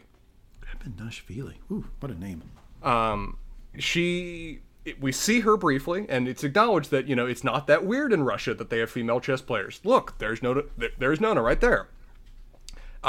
Historically, she was the first female grandmaster. And then they say a really weird line of where they say, but she's never played men. to offer a point of contrast between her and Beth. Yeah, I did hear that. That's a good point. Yeah. Which they make a point of distinguishing her that, yeah, she's there, she's a female great, but she's never played men. Beth is special. Nona Gaprindashvili is still very much alive and still is incredibly hurt that the show said that. Oh, really? She always played men. She wouldn't have become a grandmaster without that. See, why not just do a fake person? There's no reason to like that. I don't like that move. That is the weirdest decision. I don't like that at all. She's an old female chess great, and she's watching this great show, and she sees her name, and they say that about her. Can you just imagine how much her old heart just went, why? Well, because this was her moment, right? It's a chess moment. Yeah, this is a moment the show for is a women in chess moment in the zeitgeist. Why? If you're going to introduce her, at least give her the props that she deserves. I don't like that movie. I didn't know that, and I really don't like that. I saw that and I was like, I've researched this character. That doesn't sound right. And I looked it up, and she even did interviews. And I was like, I don't know why they said that. I was like, I don't know why they said that. But like, this is the actual great. This is the actual first female grandmaster. Let her have a moment with Beth. Introduce her and respect her. Why purposely cast shade on a real great for the purpose of bulking up your fake great? I was honestly kind of pissed at the show when I heard that and saw that. As an episode itself, the episode is good. It is fine. It is heartwarming. It is exactly what it wants to be. But the show had the potential to do a lot more interesting things and not just wrap them up in what ultimately to me is kind of the easiest, most schmaltzy way possible. It's fine. It works. But I find it ultimately kind of disappointing. Yeah. Well, I can't. Look, it's a cheesy ending. They give us the happy ending. They give us the Rocky IV ending. Whatever. You know what? And honestly, are you not entertained? I honestly found the Rocky IV ending more meaningful and more powerful because it ultimately felt more earned. Rocky goes through all manner of shit to win that thing in the end of that. He gets the ever-loving crap beat out of him. He endures incredible amounts of difficulties all throughout the entirety of the story. Here in the last episode, everything's just kind of coming up Beth. Everything just kind of resolves for it. Now, like you said, realistically, none of those problems really resolved. She's just in a holding pattern before they all go to hell again, or go back more to a baseline where actual profound healing over the course of a lifetime can occur. But the show seems to just kind of just wrapping up with a bow and is content that its story is done. Which, again, it's happy, it's heartwarming. I thought it was legitimate emotional moments, but it felt lighter than it ultimately could have been. They could have had the same happy story with the same happy ending, but made some of these accomplishments feel a bit more meaningful in the end, at least for me.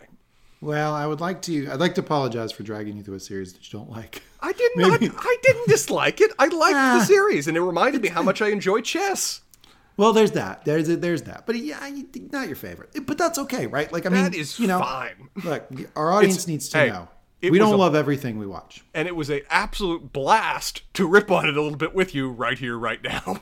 Well, that is always fun. But our audience needs to know. We don't always like the shows, so you know what? You listen to like Mandalorian, and we love Mandalorian. We hold that in very high esteem. Mm-hmm. This show, not quite as high. I'm still giving. I gave it an 8. You gave it like a 6.5. Not bad scores. Above average. Definitely above average. But maybe not quite what some of our audience may have thought, because this is a very popular show. Sure. Okay, let's cut to our segments. We will start with the best line of the episode. Not a lot of good nominees here. I got a few, but not many. I got a couple. Do you want to go back and forth? Yeah, let's go back and forth. Jolene's got like half of mine, so there's that. Yeah, for sure. I know, me, a lawyer, but the world is fucked up, and if I'm going to change it, I can't spend all my time teaching white girls how to hold a badminton racket. I enjoyed that line. That's another Jolene quote. You've been the best at what you do for so long, you don't even know what it's like for the rest of us. Mm-hmm. That's a damn good line. Another one from Jolene. You understand what I'm saying? I'm not your guardian angel. I'm not here to save you. Hell, I can barely save me. I'm here because you need me to be here. That's what family does. That's what we are. Someday I might need you. It's doubtful, but you never know. That's such a funny line. Yeah. I will cut to Luchenko. You are a marvel, my dear. I may have just played the best chess player of my life. Great line. One from Beth. It's not Beth's line, but it's just it's Beth understanding herself in a way we've not really seen previously, where she says, I have to go. If I don't, there's nothing for me to do. I'll just drink. That's an alcoholic talking with himself. That's a good read on herself. A very good point. Yeah, it is. It's yeah, and she's being honest. That's the part of that I like. I mean, yeah. Yes. I think, any here's a turn of phrase. Any sober mind looking at this, right, would come away with the conclusion that Beth is truly an alcoholic, and whatever season 2, she's gonna have to deal with that in season 2, season 3, season 4. It's just great that she's actually talking to somebody about it honestly. So that's what Jolene gives us. I will nominate one. Hokey, I understand. Got to be nominated. Let's play. It's a great ending to the series. Really kind of moment. Otherwise, there's a quote they do from Thomas Huxley, but that's kind of cheating. So they're quoting somebody else. I think that's enough for me. I think that gives us a good enough frame to pick from. Okay. So I'm going to do a honorable mention and a best line of the episode. Please. Honorable mention. If we were both in accordance here, if we both thought this was a 9, if we both were like, yay, yay, yay, cheer, cheer, cheer, woohoo, I love Beth Harmon, I love that it ended this way, everything's great, God bless Netflix for giving us the Queen's Gambit, it's been a marvel. Mm-hmm. I would say let's play. Mm-hmm. That would be it, because it would be the bow tie on the series. Yeah. It would be exciting. It would be that cheer-worthy moment to wrap things up. Yes. But we didn't both like the both like it that much. We weren't quite there. I'm not willing to give it the let's play. I'm not willing to do that. I am going to give best line of the episode. Episode 7 of Netflix is The Queen Gambit. The series finale. You've been the best at what you do for so long. You don't even know what it's like for the rest of us. I think that was honestly one of the best. That was a very just good line. That was a great moment of a character confronting another character. It was a good bit of television. Best scene of the episode. I feel like I'm blowing through the segments here. It's got to be the rematch with Morgoth, doesn't it? I mean, it really just depends what you're best getting out of the episode. I mean, as an emotional moment, as a heartwarming moment, for me, Mr. Scheibel's room did make me teary-eyed because it was a well set up scene. It's where it factors in. Fuck it. That's it. You're right. I'm with you. Yeah, that's better. It was a powerful scene. It was. And we talked about how much Mr. Scheibel meant to us in the first couple episodes. And so we really did care about their relationship, really did care about him. And so seeing at least an element of a payoff for that, or resolution for that at the end, was heartfelt and meaningful, and I liked that quite a bit.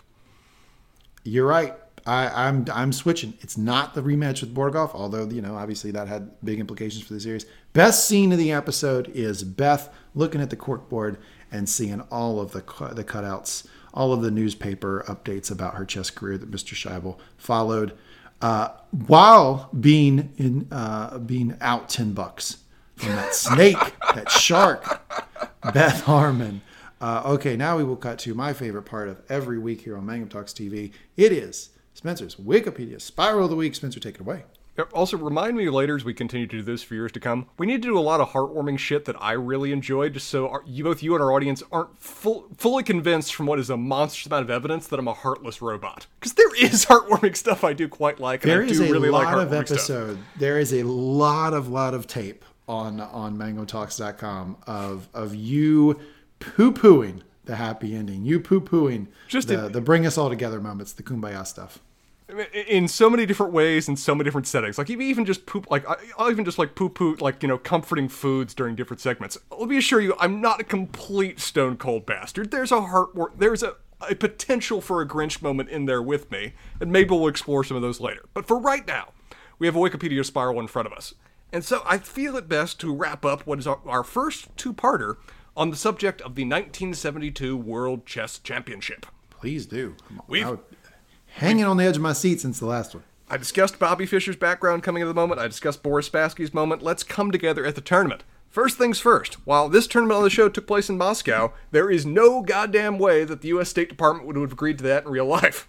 This tournament, the World Championship Tournament, is happening in Reykjavik, Iceland. Very much a meeting in the middle kind of moment. Ooh, that's where Bobby Fischer ended up, right? That is one of many places that he fled when he was, on the run from a U.S. warrant for providing essentially revenue and support to the Yugoslavian government during the course of that series of sanctions. Yes, we'll get to that. Cool. Setting up this tournament became incredibly difficult, despite the fact that, essentially it was the world champion agreeing to play Fischer. Fischer had so many demands that he was putting in place for this tournament to work, which, from what we discussed to Bobby Fischer, should be no surprise. Some things were agreed upon in advance. It would be a $125,000 prize fund. Just pure inflation, ignoring price point parity, that is like $800,000 prize fund. That's a fair amount of money, no question, in modern dollars. 5/8 would go to the winner, 3/8 would go to the loser. So everybody's making something out of this. And the players would also get 30% of the television proceeds and 30% of the film rights, too. And film rights, too. So great. That was not enough for Bobby Fischer. He also demanded that they get 30% of all of the box office receipts for those film rights. Because he then, as a result of these problems with negotiations, missed the opening ceremony and only agreed to play after the prize money was ultimately doubled by a wealthy British investor, so now up to $250,000. Again, in 1972. That they agreed to a 2-day postponement so that he could get there and rest for a little bit before they started to play. And not even with those concessions, it took Henry Kissinger personally calling on the phone saying, dude, what the fuck are you doing? This is bigger than you. Get to the damn tournament, along with just nonstop cable calls and everything else, to try to force him to actually get there and do what he'd agreed to do. He even demanded that a particular chess set from a particular company be used as their board, and when the original chess set arrived, he wasn't satisfied with it and made them remake it. But eventually, he agreed to come and agreed to sit down. And notably, neither Spassky nor Fischer came alone. Both actually had 3 different people that came with them. Spassky came with 3 grandmasters of chess coming from both Russia and I think Estonia. While Fischer had his second, William Lombardy, who was a chess grandmaster, teacher, and Catholic priest, just to make it exciting. His lawyer, Paul Marshall, who'd originally been originally responsible for renegotiating with the World Chess Federation to change the rules for how these tournaments occurred, or change the rules for how it would lead up to these tournaments occurring, and also a rep from the U.S. Chess Federation, because no way were they letting him go alone, because of course they would be there. He's their investment too. Fred Kramer was his name. The rules for the tournament, just so the rules here are very clearly established, unlike on the show, so I can explain those out. Mm-hmm. It was best of 24 games. See, that... yeah, I mean, Again, it's head-to-head, so it makes it a little more expensive. They would invest a lot of time with the two of them playing. But that's a hell of a lot of chess these two were playing. Each win's worth a point, a draw is worth half a point. At the a tie, if they end up tying at the end, 12, in terms of point score, Spassky will continue to remain the reigning champion. Okay, tie goes the winner. Yeah, they play three games per week, and they have to do 40 moves within 2.5 hours for each of these games. So the rules are very much clearly set for what the process of this will be. So here's what they've established. This is not a made-for-TV moment. No. This is very slow, methodical, and probably painful to watch. Still, the world is enraptured by this because it's 1972. What the hell else were they going to do? The Vietnam War was basically wrapping up. Yeah, and we gotta kick those Soviets' ass. Yeah, got to kick the Soviets somehow. So the world's fascinated, the world's engaged, and, maybe they just had a little bit more patience there for this kind of thing. However, even after Fischer arrived, he was still the same erratic son of a bitch he'd been throughout all of his career, which the American players were like, it's just the way he is. The Russians were really damn offended. But for example, he, for the first game, showed up 9 minutes after Spassky had pressed his clock. Spassky just had to sit there waiting for 9 minutes after the appointed time after having moved and pressed his clock before Fischer even showed up. So Fischer wasted 9 minutes of his time. He wasted 9 minutes of his time to show up at the first match. What a dick. Spassky won the first game, maybe because Fischer had wasted 9 minutes to get there, after move 56 when Fischer resigned. It was close the entire time, heading for a draw, but Fischer made at least 2 incredibly poor moves during the course of that game, which everybody was almost just like, ugh.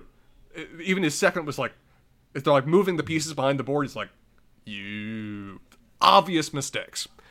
As a result, Spassky won the first game. Fischer immediately blamed everybody but himself for this happening. Of course he did. The Jews. Well, this time he blamed the cameras, which, maybe they had juice spirits in them or something. He insisted that all of the cameras be removed.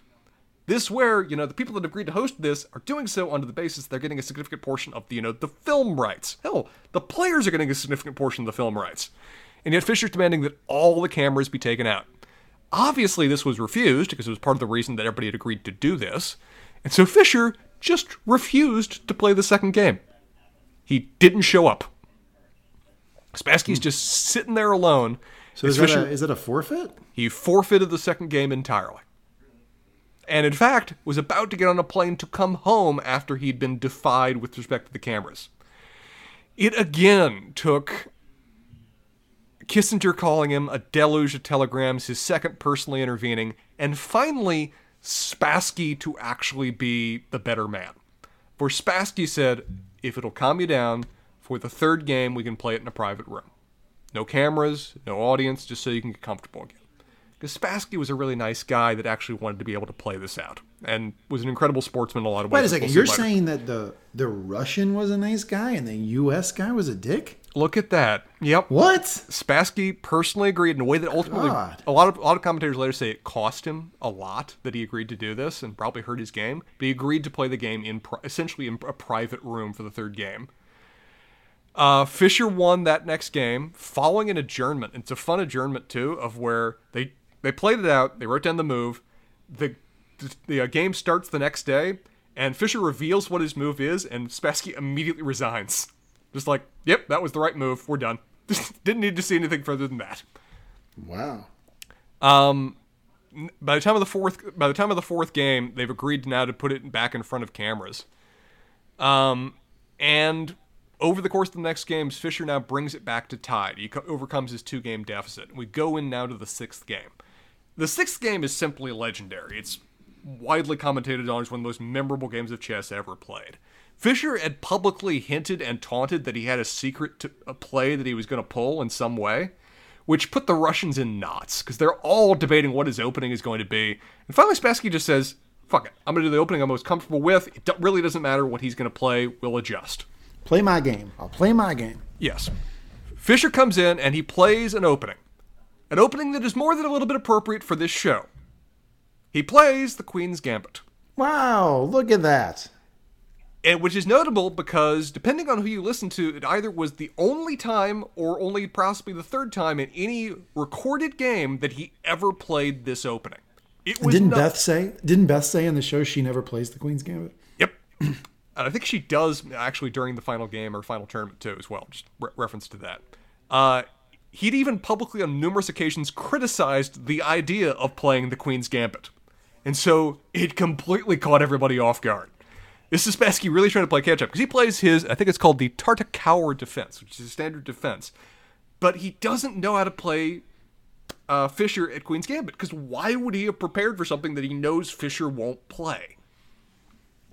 Fisher proceeds to go through a devastating series of moves and games.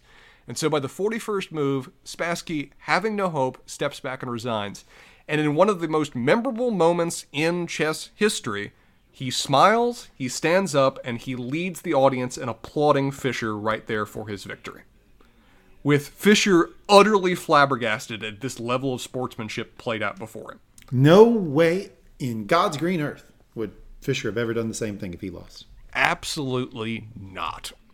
With this win, Fisher takes the lead, and he never surrenders it. Spassky wins one more game, and pretty much almost all of the rest are draws, because now that Fisher's in the lead, as much as he criticized the strategy, he draws most of the remaining games. Because why would you risk your lead from here? It's a very strategic kind of decision. During the course of these mini draws and a couple Fisher wins and one Spassky win, we proceed to see Fisher just continue to issue demands, even though he's winning, even though the tournament's coming up him. He now says that all the cameras have to be shut off because they're making too much noise, which the television crews very begrudgingly do, which during the tournament leads to a lawsuit by the guy who's controlling the television rights against Fisher, because he's costing him money. He demands that the first 7 rows of spectators be removed because they're too distracting for him. Eventually, he's willing to accept that only the first 3 are removed. But in the end, despite all of this needless conflict by Fischer and some legitimate sportsmanship by Spassky and some great moves by Spassky and some really bad moves by Spassky at various times, after the 21st game, it is done. Fischer has gotten the 12.5 points that he needed to get the majority of the points, and so he wins 12.5 to 8.5 with 7 wins outright, 11 draws to 3 Spassky wins. As you can see, more draws than total wins by either player. That's perfectly normal. From there, Fischer has become the celebrity hero of the U.S. He comes back, he gets ticker tape parades, he goes on television, The Tonight Show. He gets offered millions of dollars endorsements, which he rejects all of them. He's on Sports Illustrated, but he's not happy. Having now won the major tournament, he is certain that the tournament was not fair. In favor of him, oddly enough. He becomes convinced that the strategy that he used to win in terms of getting all these draws just encourages players to draw and not allow essentially players who get behind to have any opportunity of catching up. Yep. So he insists that the rules Shot be changed. No, not that. No, but okay. Good idea. Maybe he should have gone this route. Maybe the Chess Federation would have agreed to it. He wants 3 changes. He wants the rules to be changed back to what they were in the very first time a world champion was crowned, back to Wilhelm Steinitz, back in the 1880s, of where he wants it to be, instead of total points, it's the first 1 to 10 wins. Draws don't count for anything. First one who gets 10 wins, wins. He wants it to be an endless number of games. No limit on games. You can draw forever. Until somebody gets 10 wins, it's not over yet. I like that.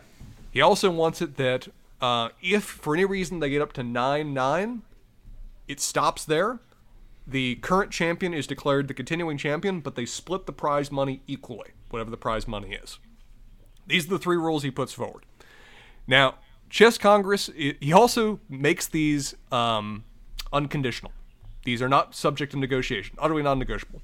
That unless you agree to these rules, I will never play a chess game. I will not defend my title. I will not participate in international chess championships, championship tournaments again. So the Chess Federation considers these rules. Of these 3, they agree to the first one. The idea, the first 1 to 10 wins, regardless of how many games. Because, as you said, that just sounds more fun, honestly. Yeah, that's cool. I like that. They don't go for the other ones, though, because they think if you have an utterly endless amount of games, that could be nightmarish, because you essentially could draw it forever until people just wear out. And if we make it, and we're not going to do the 9-9 thing splitting, because that sounds dumb. Fischer refuses in any way to accept that kind of concession and just says, nope, well, I've heard what you said. I made this non-negotiable. I'm never playing again. So it's 3 years later, when the next World Championship comes around, and Anatoly Karpov comes to challenge him for his title, Fischer doesn't even show up. Doesn't even sit. Instead, it's Karpov just having to sit there for the forfeits because Fischer's not even attending the damn tournament, despite all kinds of assistance from his government, from fellow players, from everything else. That, what the hell were you doing? A lot of people debated kind of why he did this. The possibility he's just a stubborn bastard also being entertained. Yes. But it seems like the dominant narrative seems to be is that effectively he'd achieved everything that he ever wanted to do. He vindicated himself as a chess player. He doesn't need to accomplish anything more. Now all he can do is lose that. And so he became kind of desperate to not lose it. So he basically reconciled to the idea. Floyd Mayweather. Yeah, point of comparison. So he essentially kind of just accepted that, well, I'm the undefeated world champion because I've not been defeated. And he continued to declare himself the undefeated world champion from there. To quote a leading source on it, the world championship he won, validating his view of himself as a chess player, but it also insulated him from the humanizing influences of the world around him. He descended in what can only be considered a kind of madness.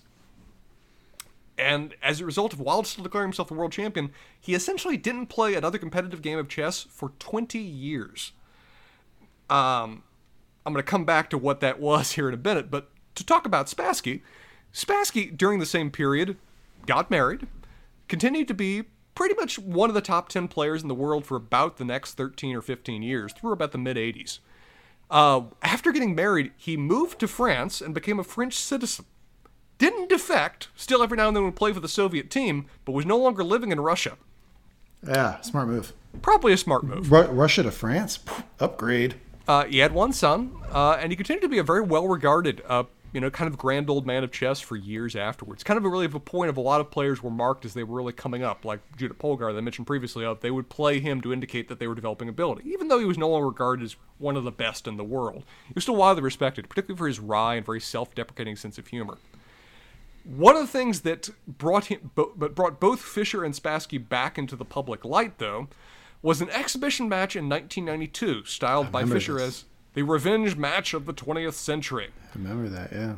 Fischer, my dumbass was rooting for Fischer. I had no idea. I shouldn't be rooting for him. Where Fischer got some wealthy Yugoslavian backers to put together a rematch between him and Spassky, occurring in Yugoslavia. Yeah. Of where there would be a $5 million purse, where even the loser would get $1.65 million of that. So, of course, Spassky, who at this point was 96th in the world, Fischer wasn't even ranked because he hasn't played for 20 years, agreed. I'm willing to get my ass kicked on a public stage for $1.65 million, and I think Spassky agreed. Faux show. I mean, as I said, Spassky was a French national by that point, 96th in the world. Fischer pretty easily won with a match that most everybody agreed, they were well enough played, but they were kind of archaic. Since Fischer basically hadn't played competitively in 20 years, his style of play was basically viewed as kind of being out of date. And a lot of the leads, including Kasparov, really just kind of dismissed him as saying, he's still good, but he wouldn't even really factor in the top half in the world anymore now. Which I'm sure smarted all the crap for Fischer. Fischer, however, upon winning this rematch tournament of the 20th century, declared himself the undefeated champion of the world, once again, and proceeded to again never play another competitive game for the rest of his life. In terms of how these two wrapped up, or where they are right now, Fischer's is in a hole in the ground, but we'll get there in a second. Yeah. Fischer, well, for one, we've mentioned several times the whole searching for Bobby Fischer thing. Fischer apparently really fucking hated that movie because they, according to him, never called him to get permission to use his name or use the rights for that film. And Mr. Bobby Fischer, I would like to speak to Bobby Fischer's ghost right now, ladies and gentlemen. Bobby Fischer, shut the hell up because you were the worst, and that movie made everyone like you. Like, you suck as a person. But that movie made people root for him. It made him a little bit. It made him a concept. It made the idea of a prodigy coming in the mold of Bobby Fischer a thing that everybody was still thinking about, even though Bobby Fischer pretty much completely disappeared from the cultural zeitgeist at that point. Instead, he became famous for openly denying the Holocaust. And I got a few quotes here. You want to hear a few quotes from Fischer about these things? Ooh.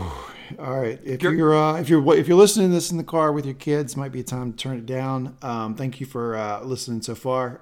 Anyway, adults can continue. Let's hear Bobby Fischer at his worst. Okay, these are essentially from oldest to newest going forward in time. But here for a few ones. We referred to the United States.